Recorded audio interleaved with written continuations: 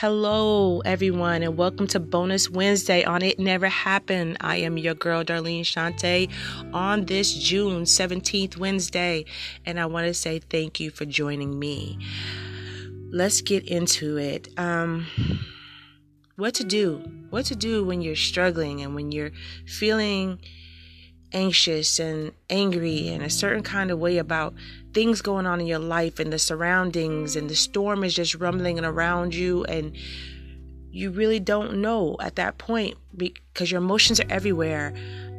I read a little piece during my devotional today, and I wanted to share it with you. And I hope that it encourages you. So lead me in the right path, O Lord, or my enemies will conquer me. Tell me clearly what to do and show me which way to turn. Psalms 5:8. I see here in this passage that David needed direction. He was struggling as we are today. He spoke of groaning and his enemies, praying earnestly. He asked God to listen to my cry for help. He asked, recognizing that he needed to purify his heart and mind and be pleasing and be pleased to him. He knew the importance of humanity, and he depended on God's unfailing love. Others might focus on themselves or be willing to act in ways contrary to his will. But David took refuge in God, totally trusting in him. He knew that God would bless the godly and surround them with a shield of love. Then he could ask God with confidence to lead him in the right path and tell him clearly what to do and where to go. Many people right now are spending time praying and asking for guidance, but fail to realize the role that we can play. Our hearts and minds can be complicated with sin and pride, bad habits and corruption, even corrupt relationships. And they can point us in the wrong direction. Like David, we need to realize the importance of being faithful, trusting in God, and seeking to please him. The Bible assures us that God is ready to guide us. Allow him to search your hearts to remove any obstacles.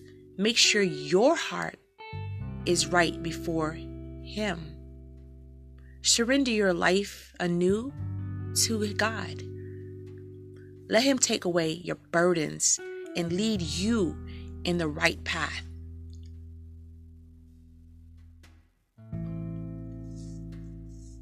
Because he is worthy and he has promised us this, and you have to stand on the word and on his promise.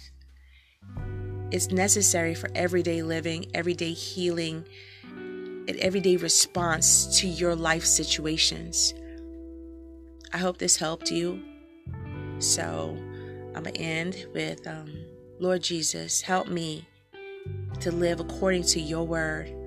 I trust in you to protect and guide me and the people. I trust in you, Lord Jesus, because you are an amazing God and you are worthy to be praised. And I love you, and I love you all, my brothers and sisters out there in the world listening to this.